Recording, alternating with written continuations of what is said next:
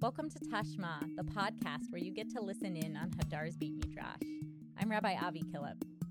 Each week this year, we will hear a Dvar Torah on the weekly Parsha from our Rosh Yeshiva, Rabbi Aviva Richman. Let's listen. Hi, this is Aviva Richman from Hadar, sharing thoughts on Parshat Korach. Fire and flower, a not-so-subtle God. In Parshat Korach, there are multiple accusations against Moshe and Aharon's leadership, and dramatic responses. Instead of viewing these through the lens of rebellion and punishment, one can view the various demonstrations as conveying divergent messages about the nature of God and what religious leadership looks like. Between the cracks of a fiery and violent display of God's power, there is also a hint of a gentle, nourishing, but no less powerful force. When Moshe first hears the accusations against his leadership, he falls on his face. He has adopted this posture before, but this time, one interpretation suggests that it is not a sign of prayer, but embarrassment. He is ashamed that others think he is motivated by nepotism and ego. Given all the ways he has put himself out there for the people, it hurts to be accused of malintent. His embarrassment swerves towards anger, and he proposes a test where the 250 leaders complaining against him go ahead and offer incense and see if it is accepted. In the aftermath, when a divine fire consumes them, the people accuse Moshe and Aharon of much worse, saying, "You have killed God's people." Death by divine fire does not bring any resolution. It just reinforces their distrust and fear of Moshe's leadership. They see the trial not as proof for Moshe's position, but as a ploy he devised, specifically in order for them to fail. The God of fire is the God Moshe knows. That is how he first met God at the burning bush. He spent 40 days exposed to this divine fire at Sinai on behalf of the people. It is understandable that Moshe sees his devotion to this fierce God as a source of liberation. But now it has become clear that unleashing God's force into the people's lives leaves them to think he seeks their harm. The people need a different proof of leadership. Unlike these violent and destructive demonstrations, the second test must show the people that Aaron and his descendants were chosen to serve in the Mikdash, and that this is for the people's benefit, not harm. It must emerge from an understanding on Moshe's part that the people need to be acquainted with a different side of God to set into motion adaptive change, so that both sides begin to view religious leadership in an entirely new way. In the test of Aaron's staff, the people witness a miracle that is not centered around sudden violent death and punishment, but around blossoming and flourishing. When Moshe entered the tent of the pact, there the staff of Aaron of the house of Levi had sprouted.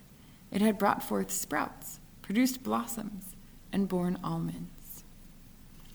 Aaron's staff blossoms and then miraculously grows young almonds that ripen right in front of the people's eyes. The image of blossoming and of the almond in particular is rich with meaning.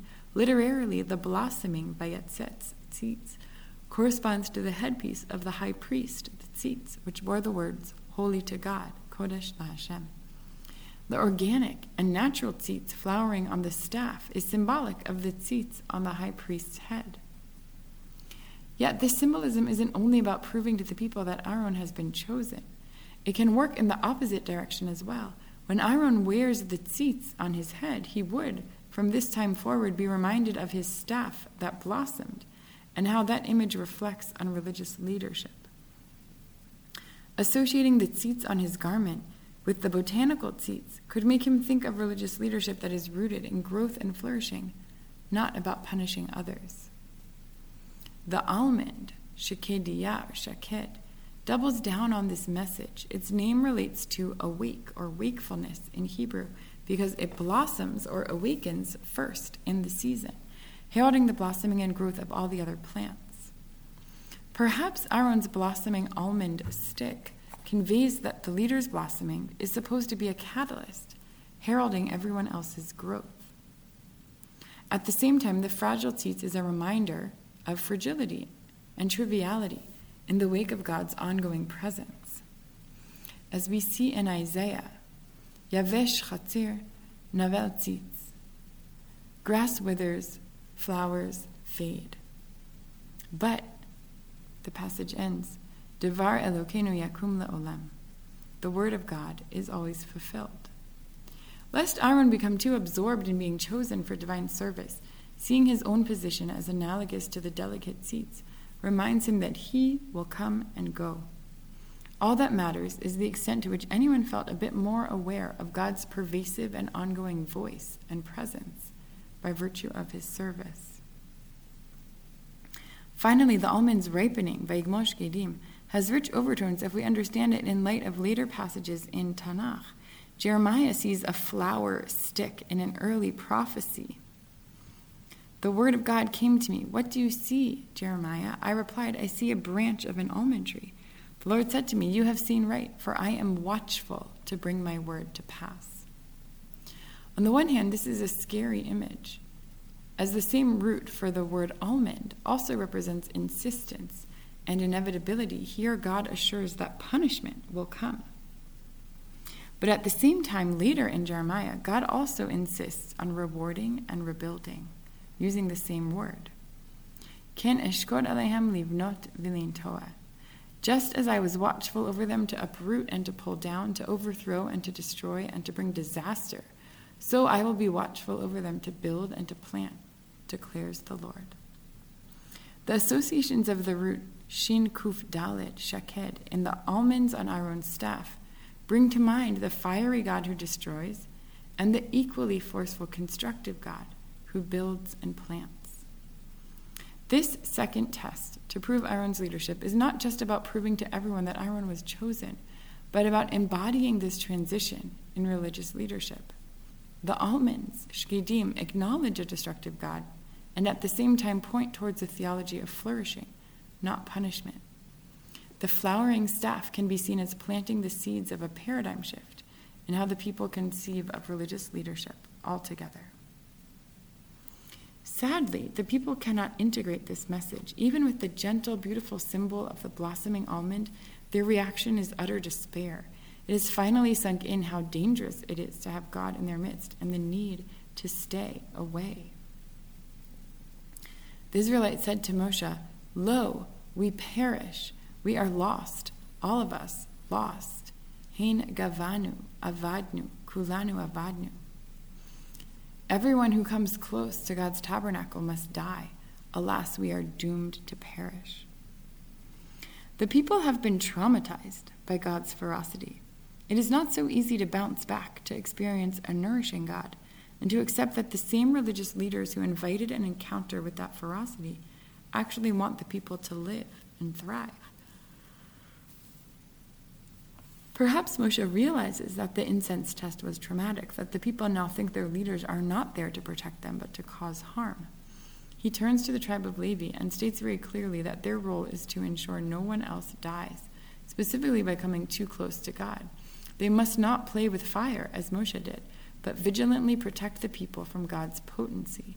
This boundary-focused approach may ultimately reduce death and harm, but it doesn't capture the beauty and delicateness of the flowering staff, the tzitz. In the drama of Korach, the yelling matches, the intense monologues, and the violent death scenes, we might ignore the subtlety of the flowering staff as an alternative way to establish religious leadership. This is to our detriment. As we see in the people's responses, leadership built on violence will only yield more fear and violence. The blossoming almond represents leadership that is about wakefulness, being alert to the potential for growth at the earliest glimpse of possibility, and setting the stage for others to blossom in their own ways. Shabbat Shalom. We'll close with a melody from the Song of Songs about wakefulness.